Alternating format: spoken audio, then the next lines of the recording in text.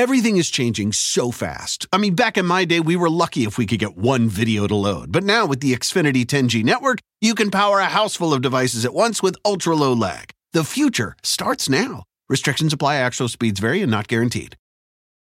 Shopify is the global commerce platform that helps you sell at every stage of your business. With the internet's best converting checkout, 36% better on average compared to other leading commerce platforms, Shopify helps you turn browsers into buyers. In fact, Shopify powers 10% of all e-commerce in the U.S. Sign up for a $1 per month trial period at shopify.com/podcastfree. All lowercase, shopify.com/podcastfree, shopify.com/podcastfree.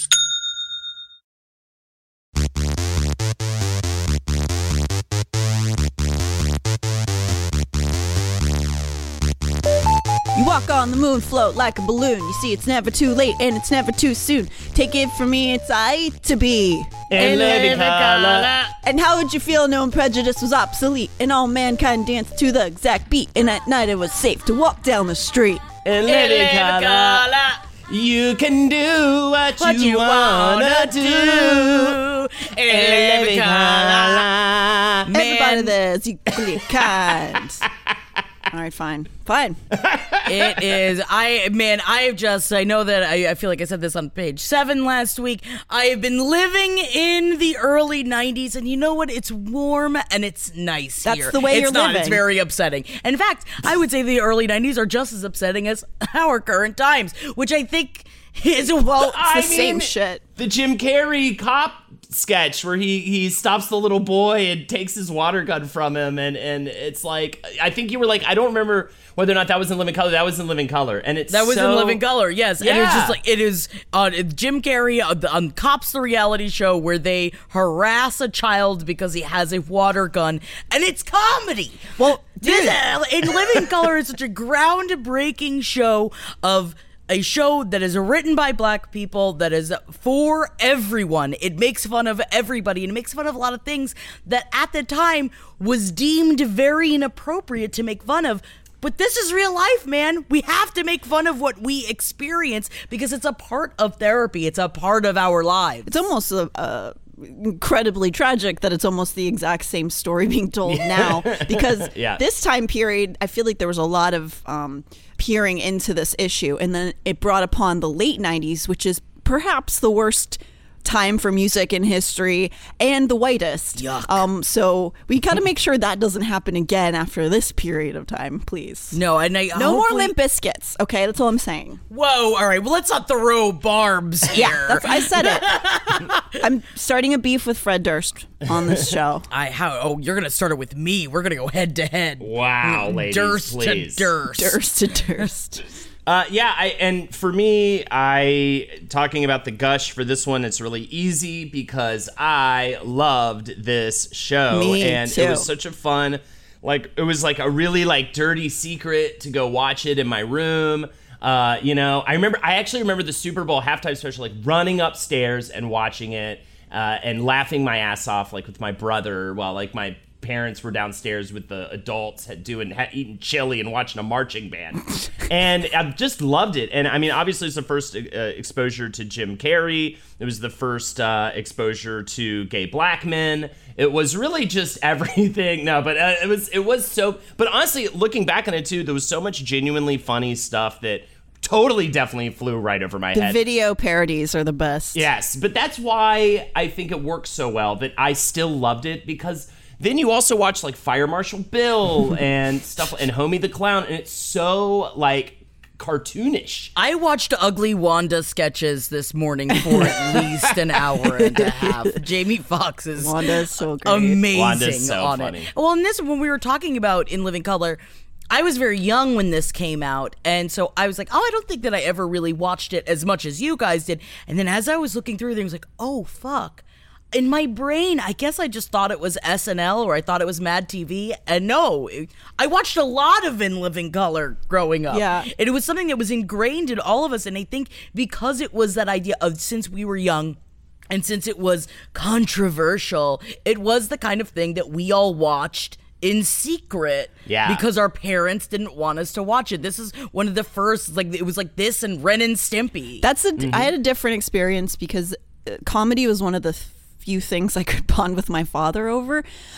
So I watched it with my parents a lot. That's fun. My brother and I were so manically excited when it came on. We'd both start like doing the Fly Girl dances with him every time. And so my mom would call us the Fly Kids a lot in the house. That's a nice memory. It is. I have some. But yeah, no, then like a couple years later when I became obsessed with Jim Carrey, they would play the reruns on FX, and my little best friend and I would watch them over and over and over again. I love it. I also was in the camp that I watched it in secret, and I would hold my knees and I'd sit on the floor rocking back and forth going, I'm a little secret boy. Get me with my tiny little secret. Oh my God, isn't that what you did when you consummated your marriage? Yeah, absolutely. I don't think that has to do anything with In Living Color.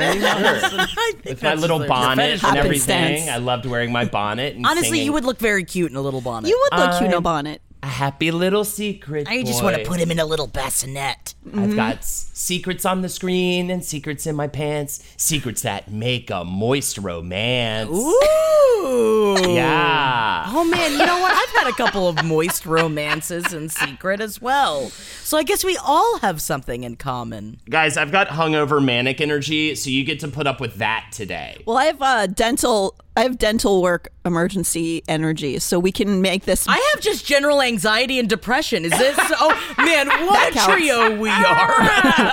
What an interesting trio. We should have like a name or something. We're like the soup women. Is this just because I said my new catchphrase is "You gotta be souping me"? Yes. You gotta be souping me. Well, all right. We're not even talking about anything anymore. am chugging a Pepto-Bismol right now. And I have been thinking about mixing it with vodka and calling it the 2020.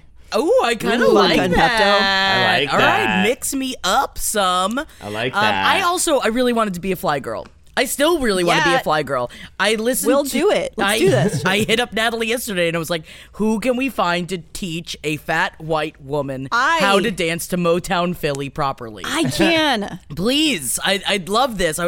Man, and I get into it a little bit on here. The fashion inspires my every single day. So good. Yeah. The fashion on this show and the fly girls, on just in the people in the sketches as well. It was something that I had never seen before as a kid because it was so fun. And even though in the 80s it had fun, this was different altogether. This is just with the accessories and the tightness of everything.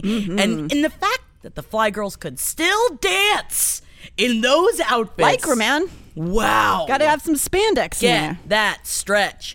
Now, I really like this quote about the show as a way to kick this off.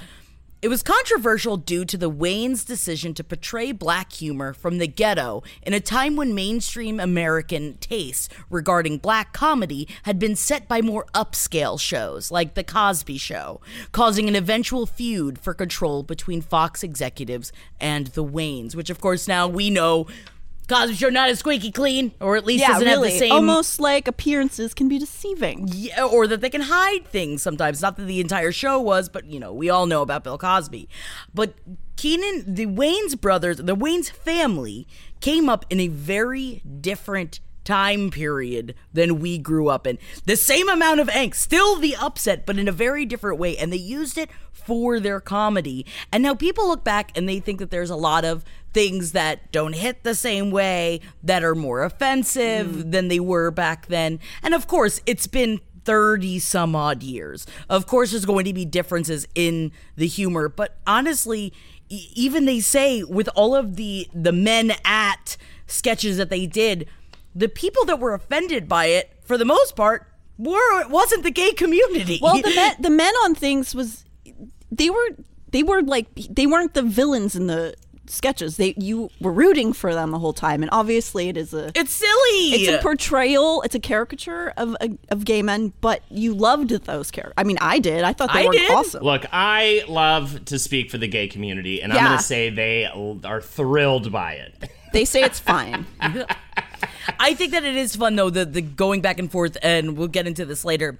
But at the 30th anniversary, that David Alan Grier was like, no way would I ever do that sketch again today. I've learned so much more from the LGBTQ plus community. And Keenen Ivory Wayans was just like, hell no, I'd still do it. It's funny. Is it funny? You know, that kind of thing. But there was, Keenen Ivory Wayans seemed to be a little bit of a Mussolini on set. Yeah. And it is something that, as someone that works with my family as well, how difficult that Careful, must be. Jackie. Careful what you say. Henry just pops up from under the desk. Yeah, terrifying. I am frightened of my friend, and I'm frightened of you all. I will say, but yeah, it does seem like he was but also what a crazy job he had to battle with the censors, to wrangle everybody, to create a show that was unlike really pretty much anything out there in terms of the content. Obviously, there were sketch comedy shows out there, but really was way over the top from a network that wanted a black laugh-in, whatever that is. You know what I mean? So it's just like... And Fox was a new network, I believe, at that time. It wasn't even a network yet. It was just like this, the twinkle in the eye of a network. And so we will see how that changes. They definitely wanted to be known as the revolution of black television, the beginning of Fox Network, which it did... It did help by giving, the voice for In Living Color to be on there. But when they changed their mind, they changed their mind. Shifted gears, huh? Because they can do that, unfortunately. So why don't we jump in with the man, the myth, the legend, Keenen Ivory Wayans and the Wayans family. It is, I did not realize he was one of 10 children. Born to a supermarket manager named Howell Stoughton Wayans and his wife Elvira Alethea, a homemaker and social worker, and they all lived in Chelsea in New York City. And also, the dad was a devout Jehovah's Witness. 10 kids! I think that, I watched this very in-depth interview with Keenen Ivory Wayans, and not only 10 kids, but then, what you're about to say, they moved into the Fulton housing projects in Manhattan. I was not about to say that. I was about to say, tiny little secret man loves to put his toy in his hand. His toy is his penis, you must understand. And then I was going to say that they later moved. Then I was going to say they later moved to the Fulton housing projects in Manhattan, where he spent most of his childhood. Yes. Well, this is not a little secret that Keenen Ivory Wayans worked with his entire family, and this was something that they learned from a very young age. He said, we were forced to bond more than most families. Mm-hmm. Beyond just being poor, we were part of an experiment. The city of New York started public housing in the 1960s, and they were integrated. But the country was not integrated at that time. So my projects were comprised of Puerto Ricans who were brought in from the East Side, blacks who were brought in from Harlem, and the Irish from Hell's Kitchen. You had three of the toughest groups put into this housing development that couldn't relate to each other. Everybody came with their prejudices and their issues and their baggage. Every single day you fought. When we first got there, we didn't fight as one. We fought as 10. So together, they'd been working together, and also he goes and talks about how creative they had to be as kids when people ask, like, oh, were you guys all always funny? They had to be. They had to be creative, and they used humor as a guard for them. This is something that we've talked about in other episodes before, and he even says, we weren't creative in the showbiz sense. We were creative in the survival sense. That's really what life made interesting for us. Every day was impossible by the world's standards. When you have 10 people in an apartment in the projects, and a breadwinner who's not winning much bread, it's a constant creative way of surviving. And so we took all those skills. Everything from my dad buying wholesale and selling surplus. We all had jobs when we were very young, whether it was shining shoes or delivering groceries or collecting bottles. We were always trying to find ways to survive. Which a lot of times, like this, creates a way to have artistic outlet. And also a drive. And producing content takes a lot of those skills, honestly. Oh yeah, for sure. And that's really what the lesson is that they're lucky that they lived in the projects. Because they learned how to work hard for it. And speaking of working hard, as a teen, he went to Tuskegee University on an engineering scholarship, but ended up dropping out of school to pursue comedy. And he actually, when he was in Tuskegee, he drops out because he was from New York, and he said that he was one of the few kids from New York, and at lunchtime, I was the entertainment. I would do my characters and jokes, and I'd have everybody laughing. He said one day an upperclassman from New York said, "Hey man, when you go home, you should check out the Improv. It's a comedy club. Richard Pryor started there." So he was obsessed with Richard Pryor, and that's all he had to say. He didn't know about the Improv. He's like, the irony was it took me going 2,000 miles away to find out about a club that was 1 mile from my house. I went to the Improv and I auditioned. It was like I had stepped into my dream. Aww. And while there, he meets a man named Robert Townsend, and that was when he went to perform his first set at the Improv. And Townsend, Meteor Man! I really want to do Meteor Man at some point. Meteor Man. Townsend showed him the ropes when it comes to the comedy biz, and Townsend had also already studied at Second City. He almost got cast on SNL, yada, yada, yada. So he had a pretty good understanding of what was going on. Together, they decide to drive across country to LA in 1980, and that is when Wayans actually pursued more so acting. He gets some TV work, and with Townsend co-writes and co-stars in the film Hollywood Shuffle, which I've never seen. I want to go back and watch that. That's directed by Townsend, which was a semi-autobiographical piece about Townsend's experiences as a black actor when he was told he was not, quote, black enough for certain roles. So it's a very industry speculative piece. Also, and a lot of the people that are involved in Living Color, most of them auditioned for SNL and were told either that they were too black for it or not black enough, or that they just didn't fit in. That most of the people involved in Living Color, it was almost as if they were the very talented people that didn't just quite fit in. This is in Living Color is the island of the most talented misfit toys. But that is what like shifts the tide in culture, is those people who are looked at as weirdos, all of a sudden they're all together, and then it becomes a cultural shift. It's the power of the grouping of weirdos. And it felt good to see it on TV as a person who felt much like a weirdo myself. Also, totally. Natalie, you said you watched In Living Color with your father. I used to watch I'm Gonna Get You Sucka with my dad all the time. Really? We loved that movie. Yeah, I love that movie, and I definitely is a dad watch movie.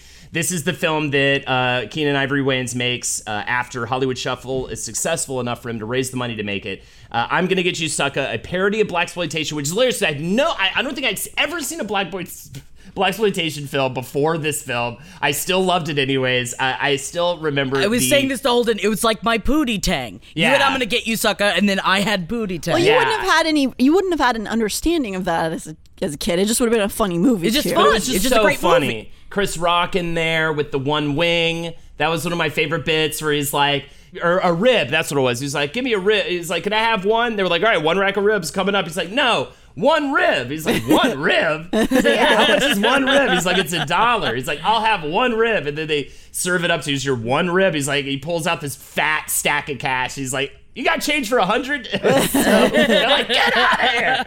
They just yelled him to leave. The pimp with the goldfish in his shoes that break when he's walking down the street. There was just so many great, and then of course the when he's like acting all tough and stuff, and then they're in the gunfight, and he's like, they shooting. It's like all these people just like when he's like immediately a scaredy cat. And the thing, I don't know. I just really loved this as a kid. Thought it was so smart and well done. And it really does open up the door for Keenen Ivory Wayans with Fox, which again is a brand new network at this point in time. So essentially, Fox's network executives told Wayans that I could do anything I wanted, and that's what set the wheels turning. He said, I got a call for a meeting at Fox, not in the film department, but the TV department. They said, look, we've got this new network, and we really want to push the edge. We would love for you to create something for us. You can do whatever you want. You have total freedom. Which, can you imagine the excitement of a new network saying, do whatever you want, which of course we will find is a lie later on. Censor, because they're all liars. Keenen Ivory Wayans said at that time, Fox wasn't even a network. They were a startup. And I really didn't have interest in that because I wanted to pursue film. But they said to me, if you come here, you can pretty much do anything you want to. And also, by the way, credit where credit is due. You can do what you want to do. That's why the song is called that. Is because of what Fox said to them. Is that something you just made up? No, actually it's not. Oh. I think it's in Tommy Davidson's book. Oh. But yeah, a lot of this was pulled from an oral history done by the Hollywood Reporter. Shout outs to them. Thank you so much for that. It always makes my life easier when there's an oral history on the internet. And yeah, it's really, really fascinating. They get really open about stuff. And we're going to talk about it. The Rise and Fall. This is only a 5-season long show, by the way. Mm-hmm. This whole thing was done pretty suddenly, and we'll get into why. So and essentially, when asked what his inspiration was for a sketch comedy show in particular, Keenen Ivory Wayans said, I auditioned for Saturday Night Live and didn't get it. Damon was on Saturday Night Live and got fired. So I thought, I'll create my own show. I knew all these incredibly funny people who hadn't been given a shot. So I went in and pitched In Living Color. I wanted to do my own version of Saturday Night Live. This is also a very interesting time for Saturday Night Live, which in my brain, I remember the beginning of Saturday Night Live, and I remember probably mid-90s Saturday Night Live. Yeah. So at this point in time, Saturday Night Live was not at the top of its game, and also especially lacked, and it still fucking does, lack in the diversity that it should have, especially for being one of the only sketch comedy games in town that has been running for so long. So they really wanted to come in and explore a whole side of comedy that wasn't able to be explored just yet. And of course, this would open up the door for, the Dave Chappelle show. This would open the door for Key and Peele. This opens the door for so many people that are able to, as Black people, write their own humor for everyone. Yeah. Mm-hmm.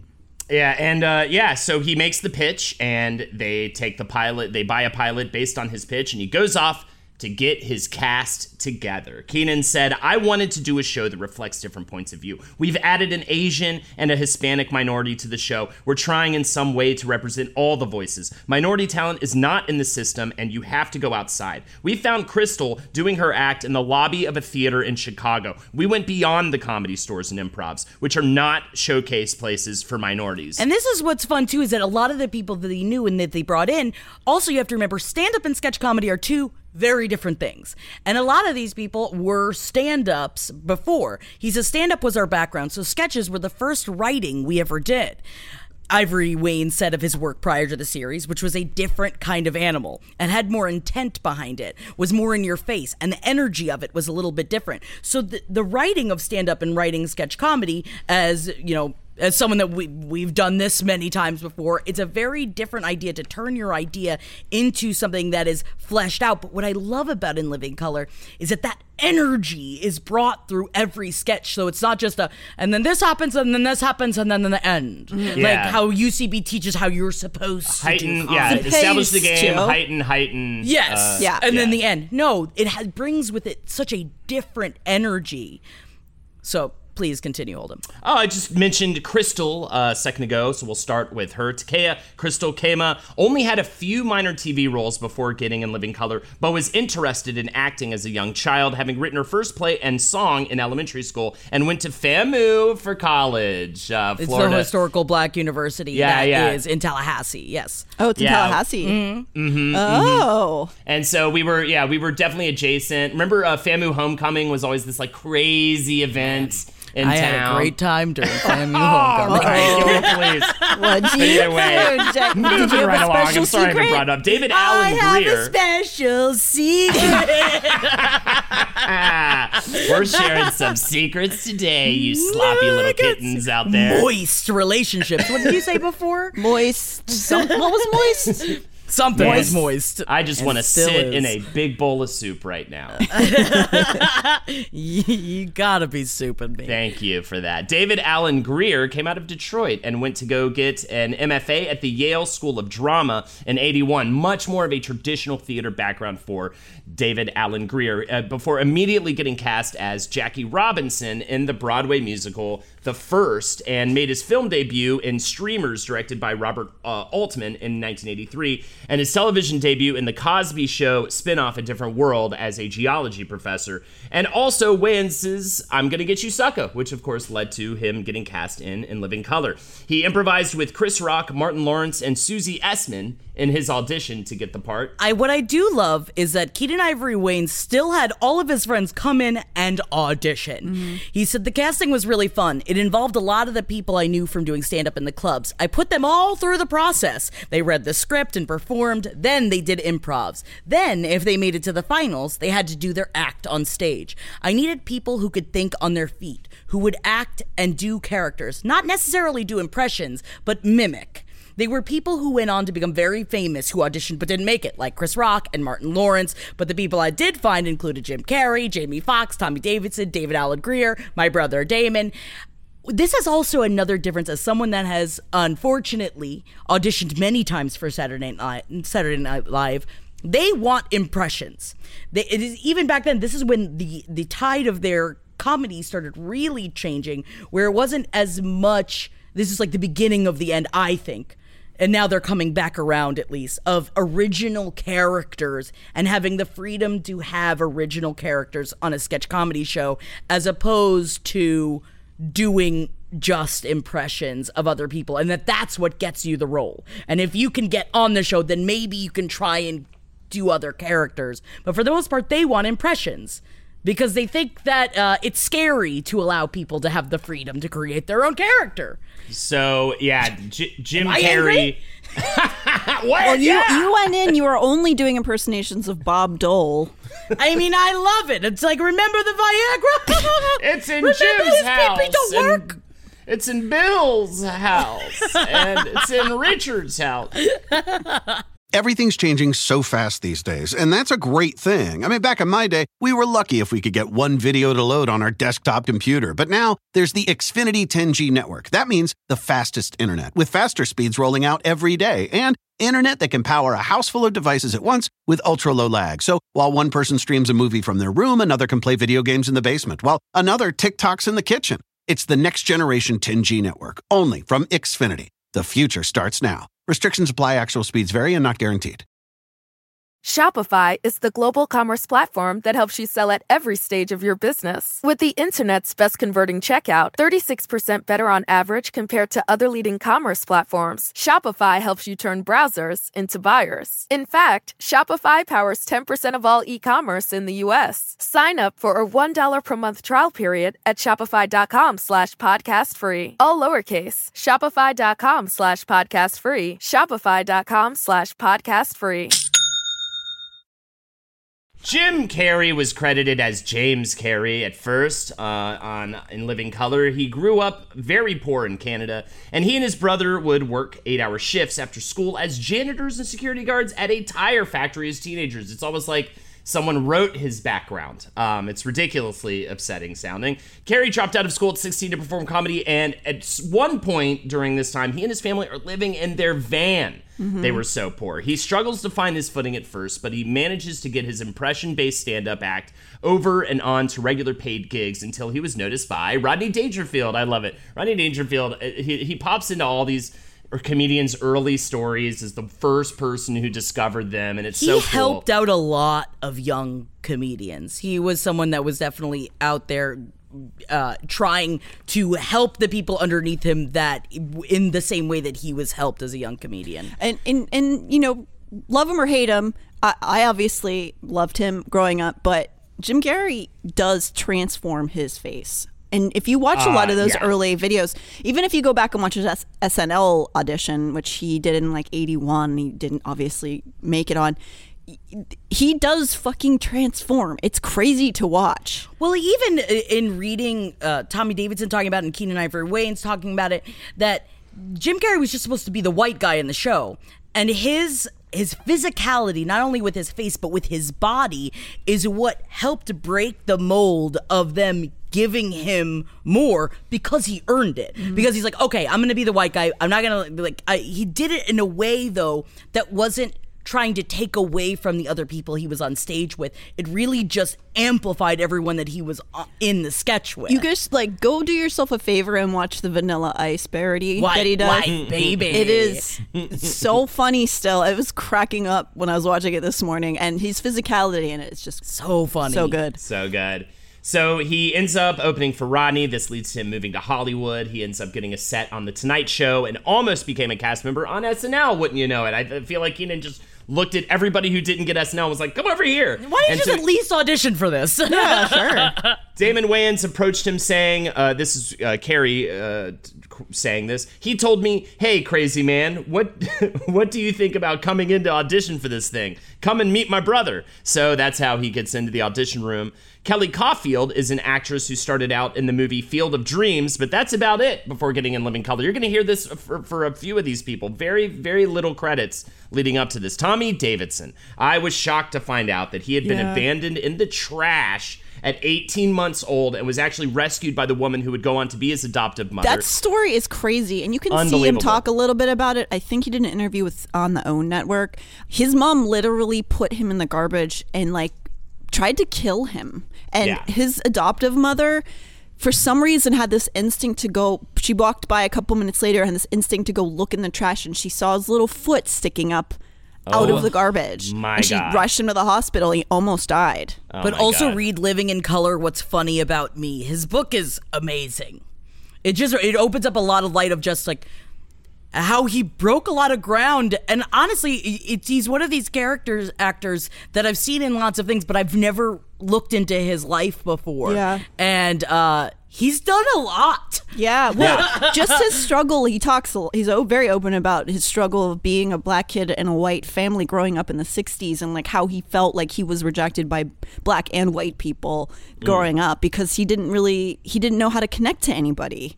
Yeah. It's crazy. He starts doing stand-up in 1986 at a strip club in Washington, D.C. Then he goes on to win the amateur stand-up competition at the Apollo Theater, after which he moved to Hollywood. Davidson said, when I landed in Living Color, I was a hot comic. A week before getting the job, I had met with Lorne Michaels in his office in 1990 for a potential SNL spot. He lined it up for me and said... Another one, by the way. Another character in this story we are telling. He lined it up for me and said, I don't want a black comedian. Eddie Murphy was a mistake. I don't want a person that stands out. I was confused. I was born black. There's not a zipper in the back of this thing. This, by the way, was refuted by SNL. The Hollywood Reporter made it a point to say, because Chris Rock, Tim Meadows, and Ellen Cleghorn were all hired that season, so I guess that is... What I love that Tommy Davidson said about Keenen Ivory Wayans, he said, he reminds me of Professor X from the X-Men. He said, he took all of us mutants together and told us, use your powers. This naturally led to great things. And he talked about the environment before in Living Color. He said, it was like a steam pot about to blow because it built up. Davidson recalled the wait for the show to actually premiere. He said, we knew what it was going to do. All the energy was anticipation because America needed something new. Mm-hmm. And in Living Color was the thing. It really changed the shape of culture. Yes. All the way. And comedy. Do the rap again. Let's take trip and zip. There's several different raps.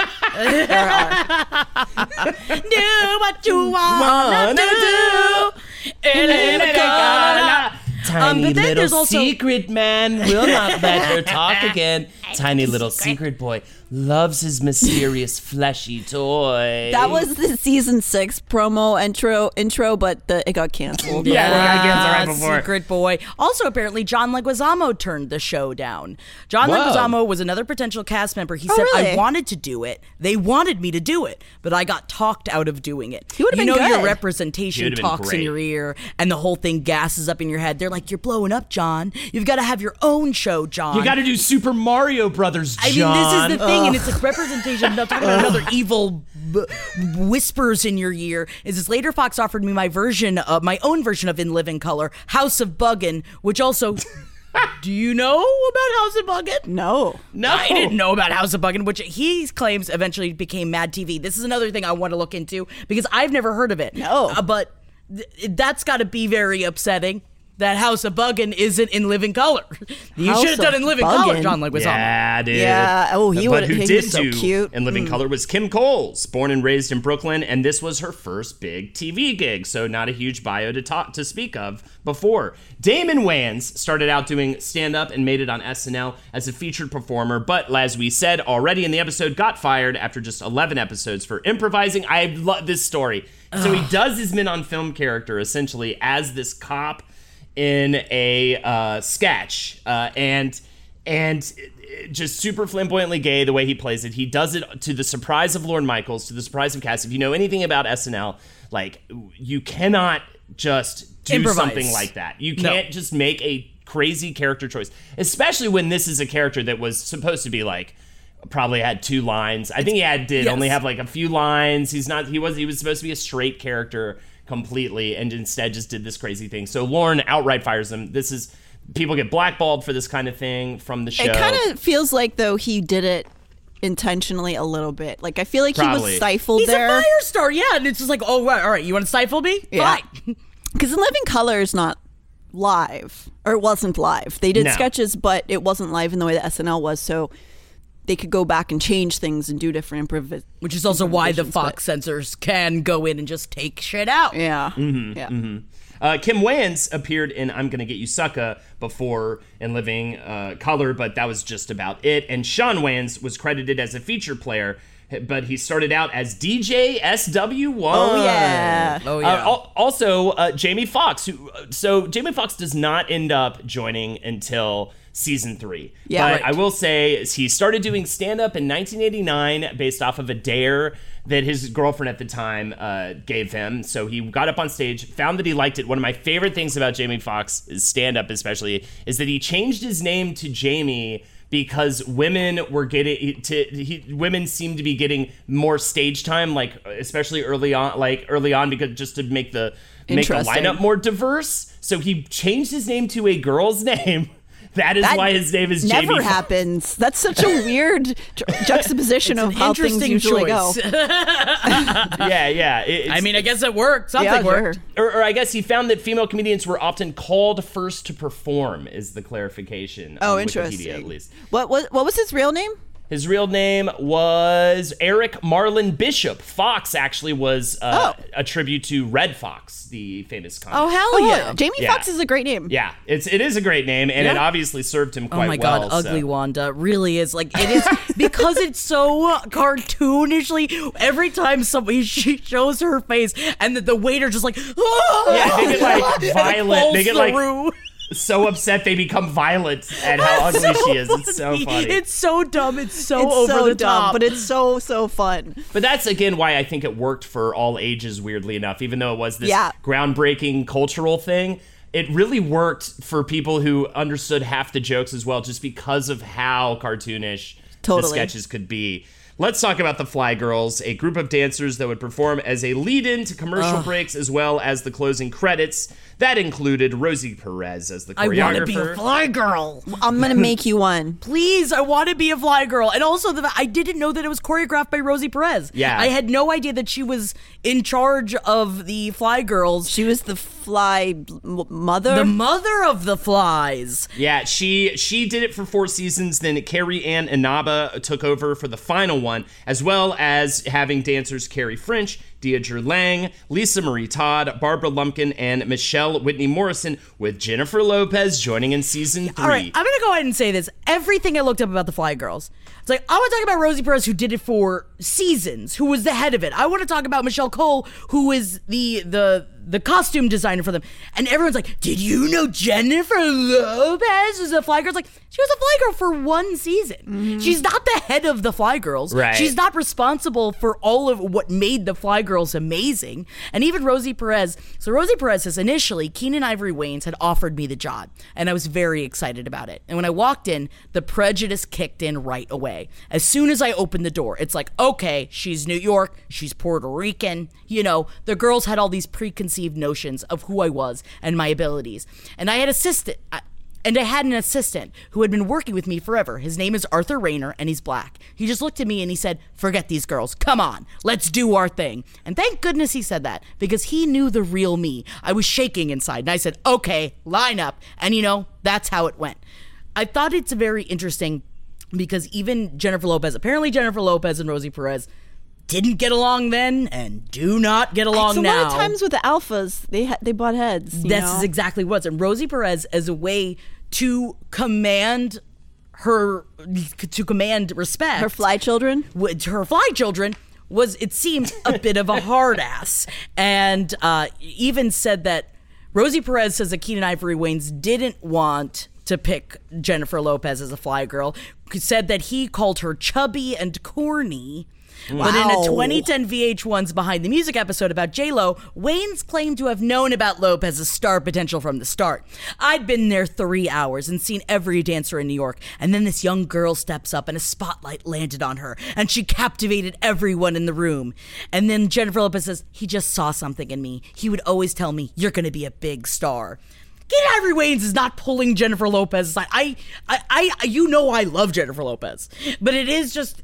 There's a league of amazing dancers that you're working with. But that just shows that Keenen Ivory Wayans is a typical executive producer who's just like, I discovered all of this. I did it. It was perfect, and I knew which ones were the good. The League of Extraordinary Fly Girls. I do like Carrie Ann Inaba's story about how she got the part. I got a call from my agent. They were looking for hip-hop athletic dancers under 5'7" of diverse cultural backgrounds. Wow. I went in, right? Mm-hmm. Very specific. I went in wearing black. Yeah, so Natalie can't be a fly girl, unfortunately. Story of my life. Yes, I can! I went in wearing black leggings, motorcycle boots, and a white lacy bra with a black leather jacket. I tossed my jacket to the side and walked to the center of the room, ready and eager. Keenen always said that I got the job the moment I walked in because my outfit was so bad and I had so much confidence. I want to wear that outfit right now. Yes, me I love too. it. And I think that's how you should always audition for parts, by the way, ladies. Just every single time, no matter what the part is, whether it's... Just slam your jacket down on the ground. It's me that you're looking for. But it's like a British period piece. Yeah, it's like any piece. It's like Jane Austen's, just show whatever. up in a bra. I just love that dancing was something that needed to be included in this show because it's a part of their culture. It's such a big part of Black culture and the way that they dance. And I love that, that they included it in between every sketches. I love sometimes that the Fly Girls would become part of the sketches.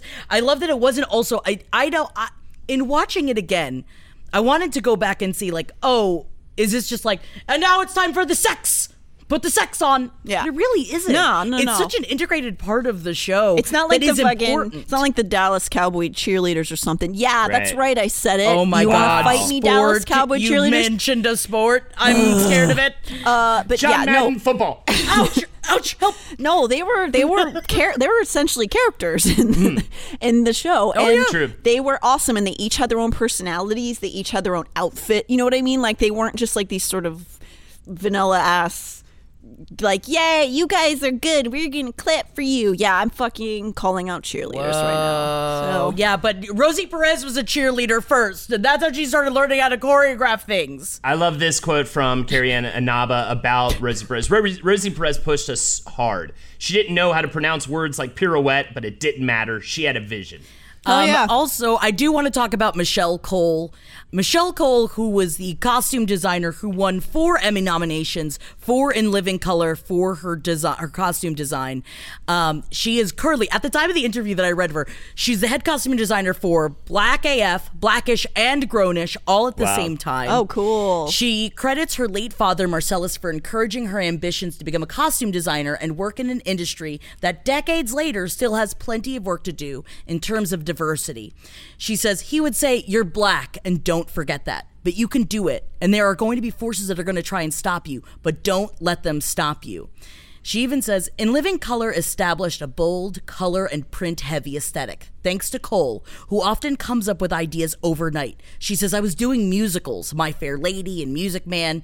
Everything about musicals is bright. Bright, bright, bright, bright, bright. Yeah. And even to the point that the Fly Girls, in their sleek spandex day-glow separates, vibrant prints, and chunky jewelry, began influencing international style. And maybe no coincidence that Karl Lagerfeld introduced his hip-hop collection for Chanel Fall 1991 on mostly white models, complete with bold primary color blocking, brashly layered necklaces, and off-center diminutive headwear.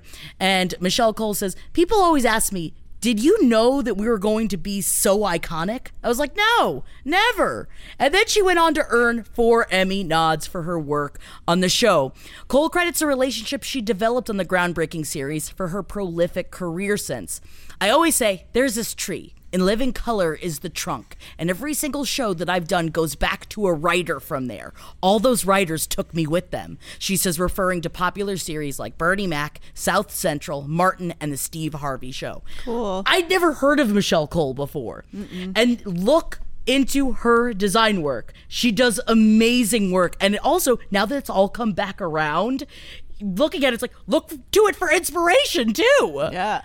The pilot included Men on Films, the Homeboy Shopping Network, and The Wrath of Farrakhan, all of which made Fox incredibly nervous. Tamara Rowett said, Fox knew they had something special, but the execs were also concerned about potential pushback from the African-American community. So the pilot sat in long-term parking for 6 months. But then it still didn't end up, it was still a year after it finished before they even put it on air. It's crazy. I discreetly passed along a copy to a journalist at Details magazine. She loved it, got her editors enthused about the pilot, and asked in print why it hadn't been picked up. I faxed the piece to the exec team at Fox, and we got our pickup. So smart. They were sending copies of the pilot everywhere they could, trying to get reviews. Detail magazine writes the review, even down to, because Fox Network kept wanting to bring in people to get the okay. They even wanted to bring in the NAACP. They wanted to bring in the Urban League as consultants, and Keenen Ivory Wayans refused. Yeah. He said, I don't want to do that. You can't do that with comedy, man. No, you can't. Like, I want to kick the door in, guns blazing. If they like it, they like it. If they don't, I'm good with that.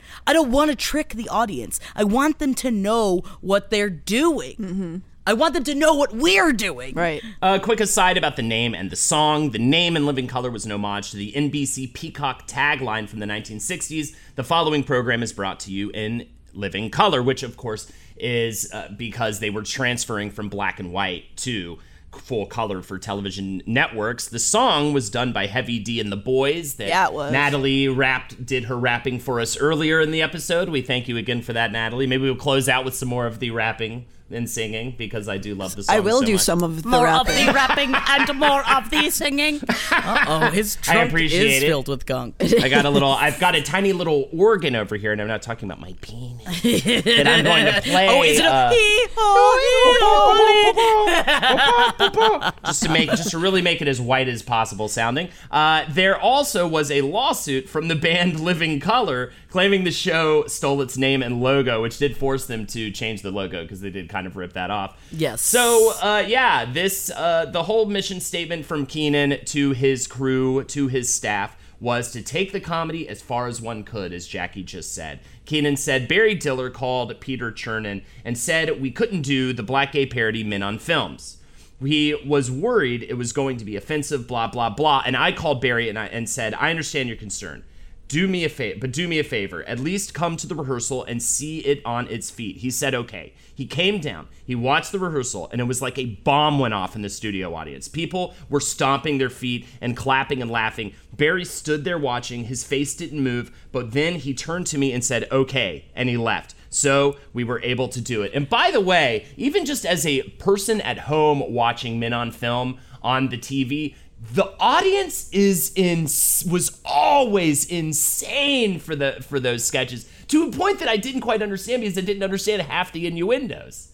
You know, for sure. Now as an adult, though, it's because also it was a lot of movies I hadn't seen as well. Yeah, I will say, as a little mostly straight white girl watching that, it didn't make me feel anything but I liked those characters a lot. Yeah. They didn't make me dislike gay people by any stretch, but I just understand. Thought it was funny. I honestly didn't look at it as a way that they were making fun of gay people. I loved their outfits. Damon Wayans' little hats. Yeah. It was great, although I do think it is kind of funny that apparently originally Keenen Ivory Wayans was supposed to be in the sketch, and he eventually gave it to Damon and gave it to David, his part to David Alan Grier. And I think David Alan Grier always kind of wondered, like, why did he just give that to me? I think that maybe I think Keenen Ivory Wayans knew that he wasn't the star actor, right? And it was the kind of thing that as much as he liked to have control over everything, I think he was very aware that at the end of the day the best actor should do the sketch, whether whoever wrote it. And David Alan Grier as Antoine Merriweather is so adorable. He really is. I'm actually kind of shocked that they even cared about being offensive to gay people in that time period, because they seem to not care about them in any other way.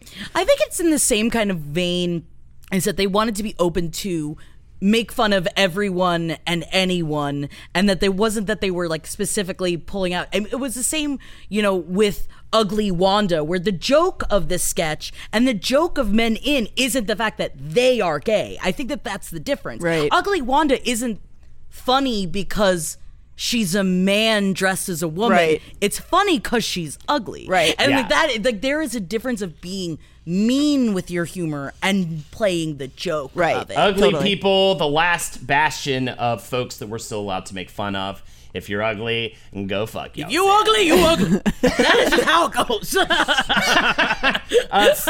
It was kind of amazing how the people they made fun of sometimes got offended too. David Allegreer said Spike Lee hated the show. He got really mad at us. Hated the show. He got really mad at us because we thought we were over the top about Do the Right Thing. He did not like us making fun of him. People would get angry when we poked fun at them. Arsenio Hall too. Anybody that we really poked fun at, which I love. The Arsenio Hall stuff is so hilarious, even if you don't remember the show as well. Also, some of the reactions that you hear from the audience is who, like the whole thing that. Of course, his lead on the Arsenio Hall show. Dog pound. What were they called? They called the audience something like the dog kettle. I think so, yeah. The dog kettle. But either way, that was so bizarre. That was such a weird time period when that was the way to clap and stuff. Now it snaps so that we don't offend people who have issues That's not with hearing. snaps. Yeah, so snaps. they snap at the colleges because they don't want to. They want to be sensitive to those that have sensitive hearing issues. So they ouch. The snapping hurts. Don't they what do not you do even when do the that? snapping hurts? Don't they just wave their hands or something? In there is colleges something. too? Yeah, there's something about hand waving that happens. So glad I'm not in college in 2020. Well, I guess nobody is, aren't they?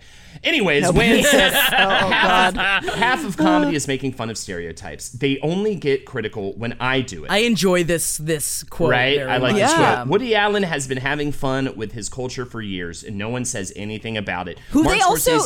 They did a Woody Allen sketch on that show, and nobody was talking about how he's a fucking weirdo creep, except for Living Color.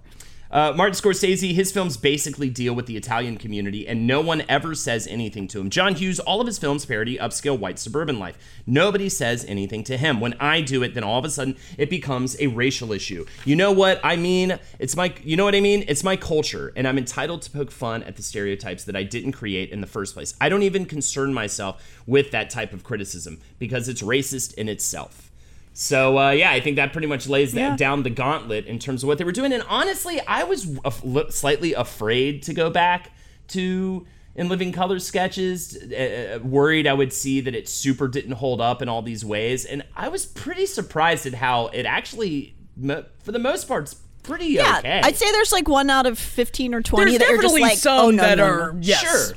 But most of them are really funny still. I was cracking up watching them. Yeah, I think it held up a lot better than I thought it would. And that's saying something, especially just for comedy in general that's decades old. Mm-hmm. You know? It's a lot of that stuff still hits. Let's talk about some of that stuff. Carrie's first big hit on the show was, of course, Fire Marshal Bill.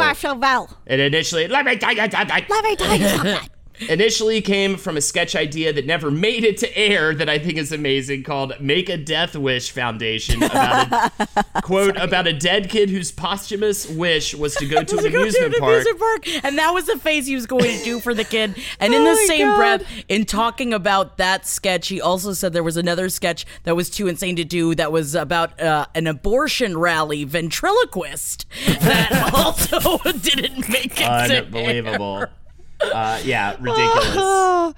Everything is changing so fast. I mean, back in my day, we were lucky if we could get one video to load. But now with the Xfinity 10G network, you can power a house full of devices at once with ultra-low lag. The future starts now. Restrictions apply. Actual speeds vary and not guaranteed.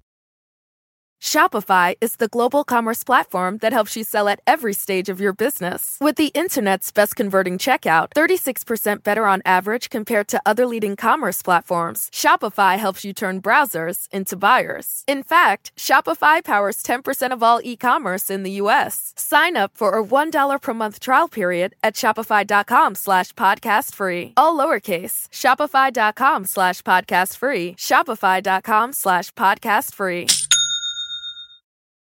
So yeah, then you have Men on Films, which you already talked about, with Damon Wayans and David Alan Grier playing the effeminate film critics, in which they always interpret the films to have some kind of gay bent. Their catchphrases, "hated it," and "two snaps up" were also a big hit. Of course, everyone was quoting that all the time. Grier said, "I had already done Dreamgirls on Broadway, and being in a musical and working with other performers who were gay, I was privy to that vocabulary backstage. They were being themselves, so a lot of it was hijacked from what I heard in the theater and what was permeating around. Now, at that time, if a gay person was going to read you to tell you off, it was always accompanied by snaps. Now, I don't know if it was a gay thing, but it was also a very black thing." And so that's when David Alan Grier said in the 30th anniversary interview, he said, "I feel like that was 1990. My personal politics, my knowledge of LGBTQ+ has evolved since then. But I would say there was never any malice in the portrayal of these gay men, at least from my perspective at that time. But it was very much of its time." Right. And then Keenan Ivory Wayans said, "I think the sketch could be done today, but we have more information about gay culture,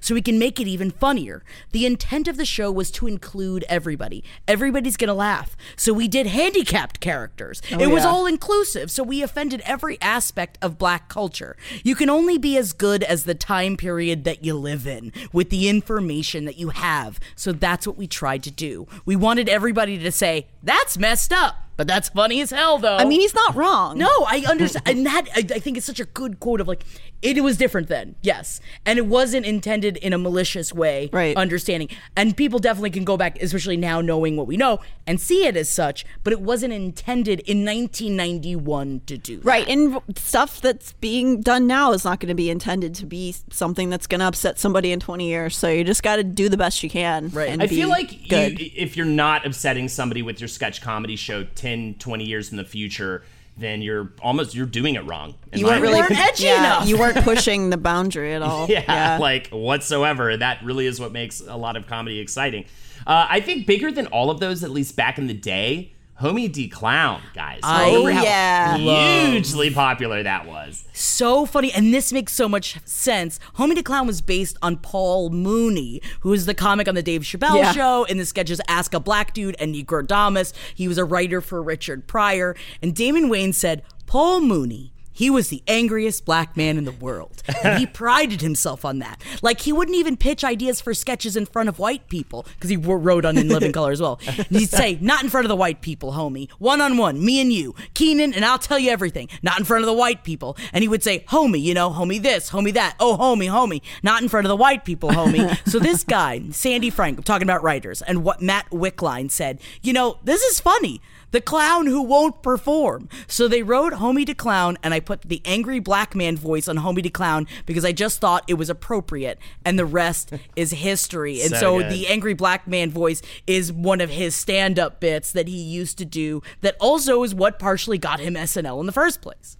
I do love this too. Larry Wilmore, who now we know he had his own show at Comedy Central. He was a writer for In Living Color at the time. He said, we had black characters doing things that were from our point of view, not white writers having one black actor or character represent all black people. Homie D. Clown, at his heart, he's not only a black guy, which he might have been on another show, he's a guy that hates being a clown and will make kids pay for that. Again, this goes back to the idea where we, like, in so many shows that they have a token black character be the black character. Right. This isn't even about him necessarily being black. Right. It's a funny character. Homie don't play that. Homie don't play that. Benita Buttrell was Kim Wayans' neighborhood gossip character that made big waves. I love this character. Oh, yeah, she was great. Love her. Yeah. Those are the sketches that I didn't think were funny back then, that now, in watching it, so funny. It is just her monologuing out of a window. And this person. It's great. Yeah. I know, like, especially in New York, this person. Yeah. My favorite part is the part where she's just like, just stay away from all those gossips and all the people in this neighborhood that are all gossipy all the time. Stick with me. And then, like, I didn't tell you that, though. It's like everything, but I didn't tell you that. You didn't hear that from me. It's so funny, just the hypocrisy of gossips always, and so coming great. from a huge goss, I totally know that. You also have my favorite character from In Living Color, by far, with a bullet. I don't know why, I just thought he was so hysterical. Calhoun Tubbs, the David Alan Grier blues singer that he did, who would do 10-second songs sporadically, and he'd always start with, like to hear it go. And there was just something about the repetition, and the song itself was, like, I probably didn't get half of the jokes that were actually in the song, but just the sheer repetition and just bizarreness of that character was so funny to me that it just didn't matter. I just was rolling on the floor laughing about that guy. Like, here it go. So great. And rewatching that Calhoun Tubbs stuff was so funny. There's so many other ones for sure that we could talk about too. It's hard to find full episodes. I watched a lot of compilations. Yeah. I don't know, maybe that they are going to be, I feel like this happens every time. It's like, oh, they're all going to be put on this streaming service when you can't find them somewhere. You can probably get the DVDs somewhere. Probably. Yes. Sure. Yeah. But Jim Carrey's like crazy workout lady character that was like on steroids. Vera DeMilo. There's just so many different... I feel like Vera DeMilo might be an issue. There's definitely some character. Yes, there are some characters that are. But a lot of too, again, going back to what you were talking about with Homie the Clown, like even that problematic character, a lot of it was about Jim Carrey just doing weird, like, bizarre physicality comedy. Yeah. And stuff definitely. Yes, that sort of had nothing to do with the thing that they were making fun of. Also, the homeless man, I believe it was that Damon Wayans. The one where he eats the poop out of the jar. All that stuff. So, just so many characters that were memorable from the show, but I think those are the biggest standouts. Let's talk about it. The censors pushing back on the show, which would, of course, lead essentially to its demise, and Fox taking advantage of the show in general. So there was this weird push and pull. They wanted to be this super edgy thing on TV, but they also didn't want to offend the advertisers and all this kind of stuff. Fox president Peter Chernin, couldn't. They knew how delicately they had to dance the dance to make sure that the show could stay on the air. And it's not a fun secret boy dance. This is a big mean man dance. It's a mean man dance. Mm-hmm. It's a money bags dance. There's no and mayonnaise they shake involved. The money and they shake the money. No. There's no mayonnaise involved. There's no tiny little sticks involved. None of the and there's fun no things. commie-cum involved. Fox president Peter Chernin said the show, quote, pushed further than any other show ever had in the history of the network, and the writers had a tough time at points getting stuff over with the censors, of course. They would even actually intentionally submit over-the-top offensive sketches they knew would get cut and would get this huge reaction from the censors just to distract them from the other stuff that they were actually trying to get on air. That's the move. You got to do it that way. It's so smart. Here's another trick they used, according to David Alan Grier. For the Headleys, the Jamaican characters they did, we put in all these profane Jamaican curse words. White people didn't know what we were saying, so just slipping stuff past the goalie. Wayans said, Keenen Ivory Wayans said, I didn't have an antagonistic relationships with the censors. I wasn't irrational. I knew there were restrictions. It was more about how far can I go? Like, just tell me where the line is. The frustration was that the line was moved week to week. So you could do something one week, but if they got mailed, you couldn't do it the next. We were constantly in that dance. Churn, as you called it, a dance as well. Not, and again, a mean man dance. Not a fun secret it's boy. Moneybags dance. So the censors would get nervous, and I think that they would create new phrases that they would all start laughing at, and the censors would assume that it was something that it was bad that they didn't know what it was. So they created and they'd fake say, slurs. You can't say something like Kayak City, because he was saying Kayak City in a sketch, and they say, you can't say Kayak City because that's what we had, and everybody was laughing. We say, no.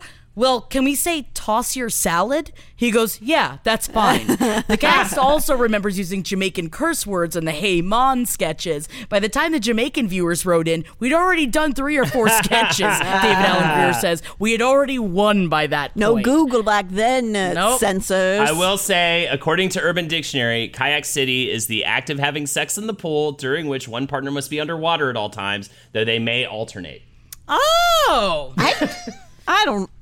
I think that is not true. Who I think knows, that's just though? people making stuff up on there. But either way. Chernin also admits he, quote, wanted the show to be as outrageous as possible. And one instance was definitely the live episode they did during the Super Bowl halftime that was quite racy, including a minute on football sketch that was wall-to-wall sexual innuendos. We have to talk about this Super Bowl halftime show. It's so good. And I remember running upstairs to watch it in secret. But do you remember why they were able to do this? So we're talking about the 1992 Super Bowl. What they did, they knew going into it what they were going to do. There was a live episode of In Living Color at the same time that the beginning of the halftime show started. But also, this changed the game not only for In Living Color, but also the NFL as well. So they knew that they were going to have, this is back in the day when there wasn't big stars on the halftime show. And they knew that everybody hated the halftime show. So imagine you're watching the Super Bowl, right? And the Winter Magic Spectacular halftime show begins. You're hammered, you're screaming, and then Olympic figure skaters Dorothy Hamill and Brian Boitano skate atop oversized plastic snowflakes in the middle of the field. So Women dumb. costumed as snowflakes paraded beside them. But they also couldn't bring in any ice, so they weren't even skating. Gloria Estefan comes on to perform a winterized rendition of Live for Loving You and Get on Your Feet, and wouldn't you change the channel to almost anything else? Now, Keenen Ivory Wayans knew this. He said there was an ad exec at Frito-Lay, and he's the one who came up with the idea of counter-programming against the Super Bowl. Because Frito-Lay sponsored the In Living Color halftime show. We brainstormed and decided that we'd do it as a live version of the show. We wanted to put up a countdown clock on the screen so that people would know when to go back to the game. I was very confident that we would steal the show. It was such a perfect opportunity because halftime was when everybody went to pee. So Tommy David said, Keenen says, all right, Jamie, you're doing this. Jim Carrey, I pick you to do this. David, I got you doing this. Then he said, Tommy, I got you hosting because you can handle live. I was like, oh my God, I thought you ain't like me. And I'm like, Michael Jordan, all you gotta do is give me the ball.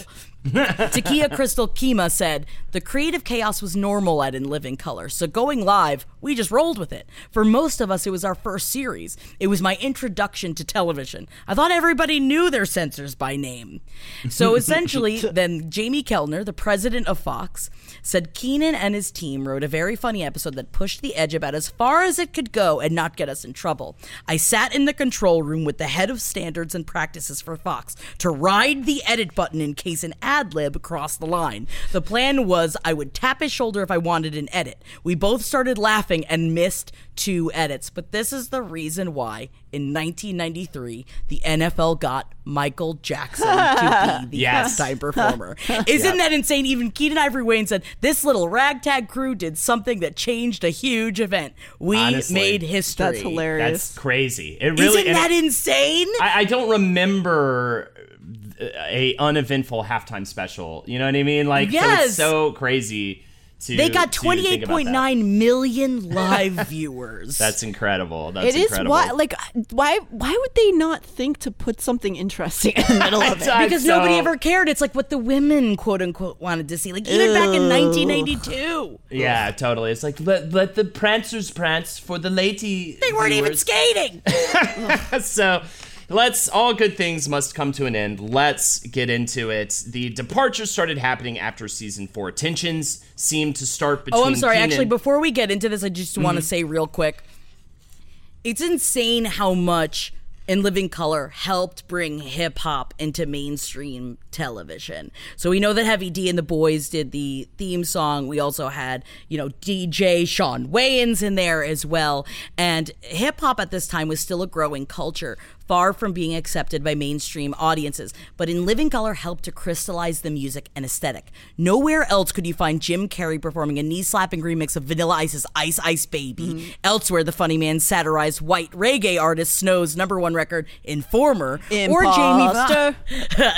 Jamie Foxx poking fun at Sir Mix-a-Lot's classic song Baby Got Back. So in season 2, musical guests started becoming a regular thing. And it all started with Queen Latifah. If you were cool in hip-hop, you were on In Living Color. Public Enemy, Naughty by Nature, Redman, MC Lyte, Eazy-E, and too many others to mention all made appearances. As with SNL, some artists, including Tupac and En Vogue, were roped into doing sketches. But In Living Color's close relationship with music meant their musical parodies were some of the show's finest they were my favorite film.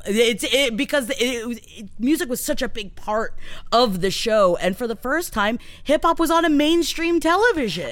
When I was rewatching these, I remembered a lot of the lyrics as the songs were playing. I was able to sing along, and this is why I failed math every time I tried to do it. That's why because you failed there was math. no room left in my brain because I put all these things in there. Yes, I understand. Worth it. Yep. So, all good things must come to an end, including this podcast episode. But before we do that, we must talk about the end of In Living Color. The departure started happening after season 4. Tensions seemed to start between Kenan and his family, and the rest of the team was one of the issues. Writer Larry Wilmore used to call him Murphy Brown because he showed up with a new assistant every week. That is a dated reference. Yeah, very dated reference. Very much puts you in the time and place of the show. Writer and producer Les Firestein said, it was a difficult workplace for a lot of people. One of the reasons for that is that you had this very tight-knit family that was at the center of everything, and the rest of us were not necessarily part of that. If you weren't a Wayans, you definitely had dues to pay. Kenan ends up making a surprise exit from the show in the middle of the season, citing Fox as the reason for its devaluing of the show, and we will get into why. But also what sucks is, as a showrunner, Keenen Ivory Wayans leaves, and he's replaced by 3 showrunners, 2 white and 1 black. Yeah. So I mean, already it is starting to, it's like, that's not the voice that they want at the head and of they this. bring on way more white characters in the last season. Yeah. Wayans goes, Keenen Ivory Wayans goes, I keep saying Wayans, but there's 10 of them, so I'm trying. I know. I was looking at Wayans so much this week, it started to become one of those words that didn't mean anything after a while. Right. Wayans. Kenan said, this is a shell of a company making desperate moves. They're collapsing, and they don't care who they offend or what shows they ruin. He goes ham on Fox around this time. He gets very mad at Fox. There seems to be 2 things happening here. Wayans is struggling under Fox's wish to be both controversial but appeasing to the advertisers, while others blame Keenen Ivory Wayans for being too difficult to work with. And the real nail in the coffin was Fox's wish to do reruns of In Living Color in place of a show that was dropped from the network before In Living Color was actually in syndication, just 1 year shy, which was this massive financial disaster. Because if you know, television shows in syndication is when you make even more money, because it'll just be on, and you're just making money for the work you've already done. So the way that they were editing it and the way that they were ripping it apart meant that that's just taking money out of the Wayans' pockets. Yeah.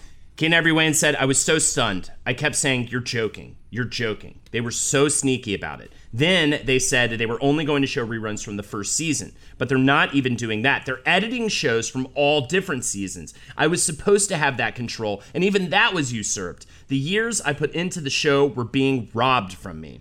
The problems with the cast at that time were also growing as well, with Tommy Davidson being checked into rehab, which I do not blame him for because of his insanely difficult childhood and everything. Of course, that would be the sort of thing that might happen to a guy like that. And the rumors that David Alan Grier, Jim Carrey, and Kim Wayans were threatening to walk unless their pay increased. Well, and also I wonder how much it has to do with it that apparently Jim Carrey is cited as being the quote-unquote reason for the show's eventual cancellation, because it was assumed he'd be too expensive to keep on, and he was essentially the last superstar to stay with the show through the 5th season. Now, that is all conjecture. I mean, Jamie Foxx was still on it, too. But at the time, I think that Jim Carrey's he was skyrocketing. What year was the last? Do you know what year season 5 came out? 94. That is the year where 94 was when he had Ace Ventura, The Mask, and Dumb and Dumber all come out. In 1 year. Yeah, Carey said, I was contracted for 5 years. I could have weaseled out, but I wanted to stick with it.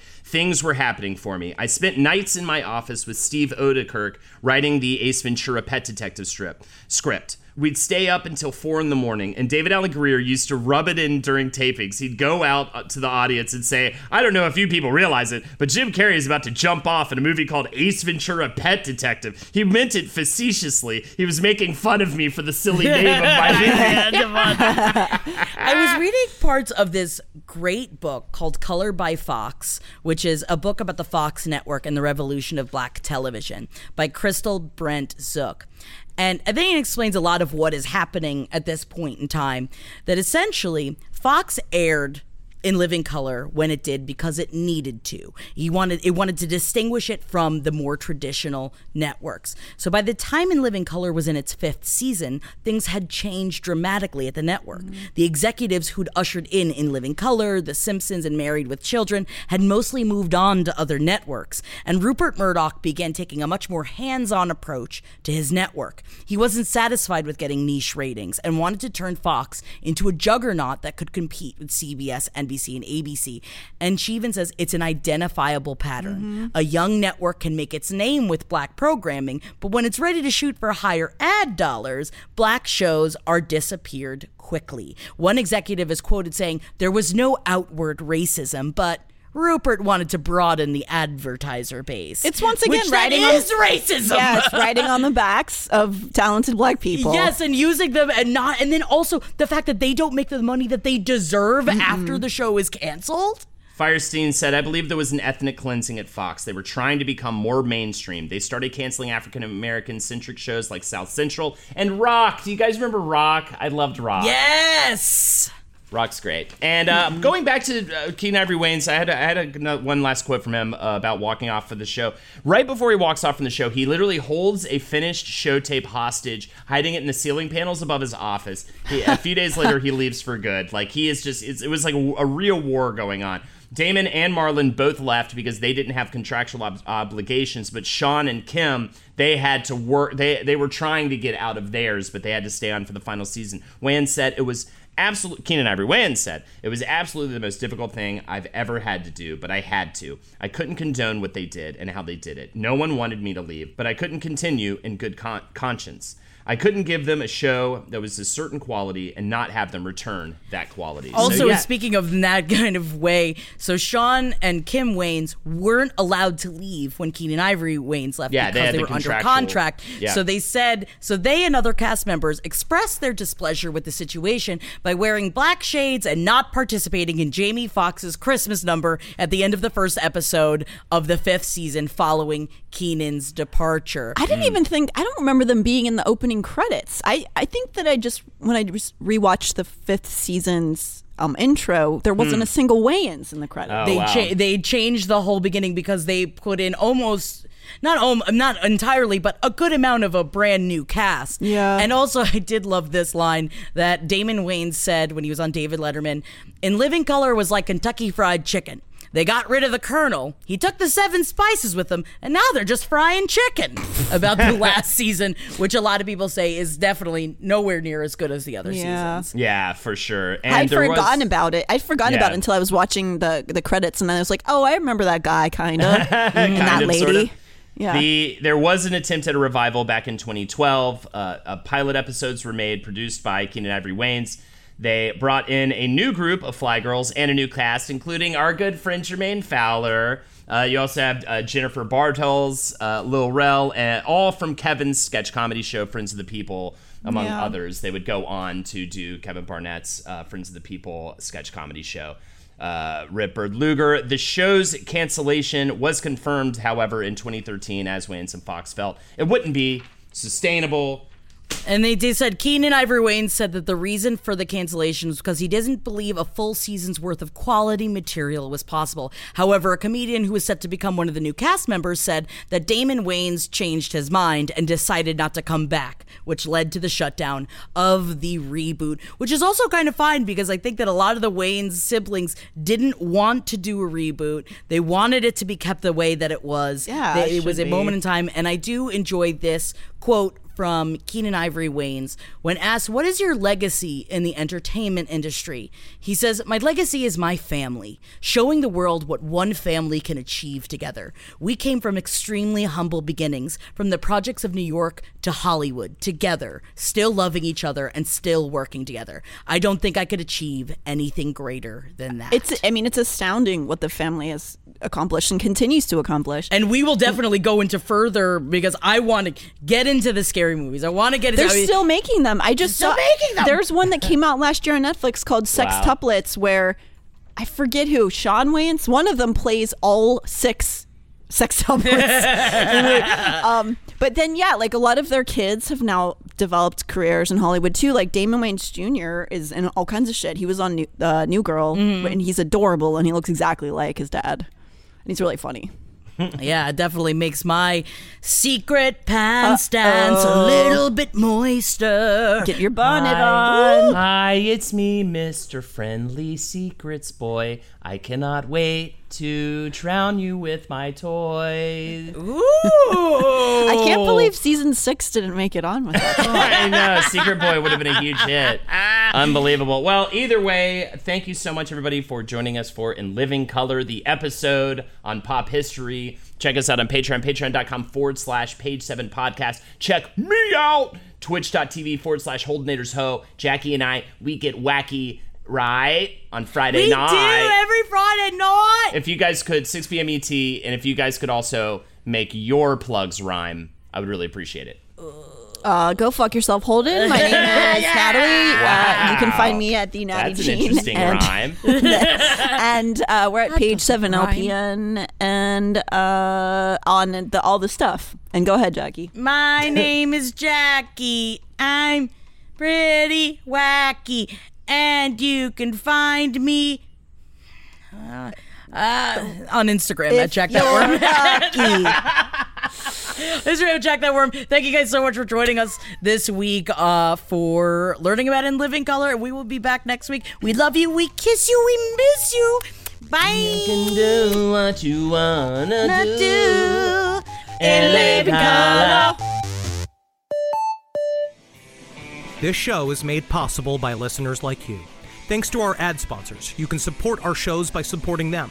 For more shows like the one you just listened to, go to lastpodcastnetwork.com.